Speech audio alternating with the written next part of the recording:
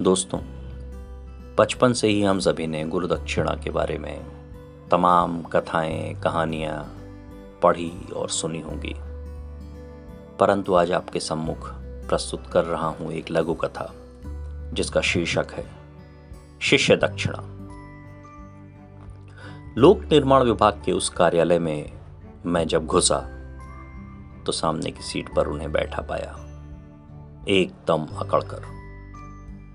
सर्वशक्तिमान दिखने की होड़ में तने तने से घर से निकला था तो उम्मीद थी कि वो मुझे विशेष तवज्जो देंगे, बैठने को कहेंगे और हो सकता है चपरासी से मंगाकर एक गिलास ठंडा पानी भी पिला दें।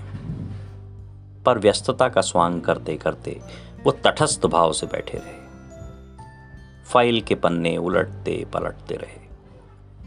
एक बार की भ्रम हुआ कि कहीं ये कोई दूसरा शख्स तो नहीं, परंतु मेरे भ्रम को तत्काल खारिज कर दिया मेज के एक कोने में रखे उनके नाम की पट्टी ने। राजीव कुमार, प्रधान लिपिक। ये महाशय साल भर पहले तक इसी विभाग में मेरे पिताजी के जूनियर बाबू थे। लगभग हर शाम उनका मेरे घर आना जाना होता था। मेरी दादी को सादर चरण स्पर्श करते, माँ को झुककर अदब से नमस्ते करते, मुझसे भी हालचाल, पढ़ाई लिखाई के बारे में पूछ लिया करते। पिताजी के साथ उनकी बैठकी घंटों चलती थी। इस बीच मैं जाकर चाय पानी रखाता था। पिताजी उन्हें छोटे भाई सा स्नेह देते थे। वो विभाग से संबंधित कागजात, फाइल आदि तैयार करने के तमाम बारीक गुण उन्हें बताते सिखाते थे। पिताजी को उन दिनों वो गुरुजी कहकर संबोधित करते थे। एक बार मैंने उन्हें कहते सुना, एक फाइल में दिन दिन भर जूझ जाता था। अक्सर अधिकारी की भुनभुनाहट सुनने को मिलती थी। सर, आपके सानिध्य का बड़ा लाभ मिला है मुझे। खैर, जब मैं उनकी मेज घेर कर खड़ा हो गया तो मजबूरन उन्हें मुझ पर निगाह डालनी पड़ी। शर्मा जी के बारे में जानकर बड़ा अफसोस हुआ।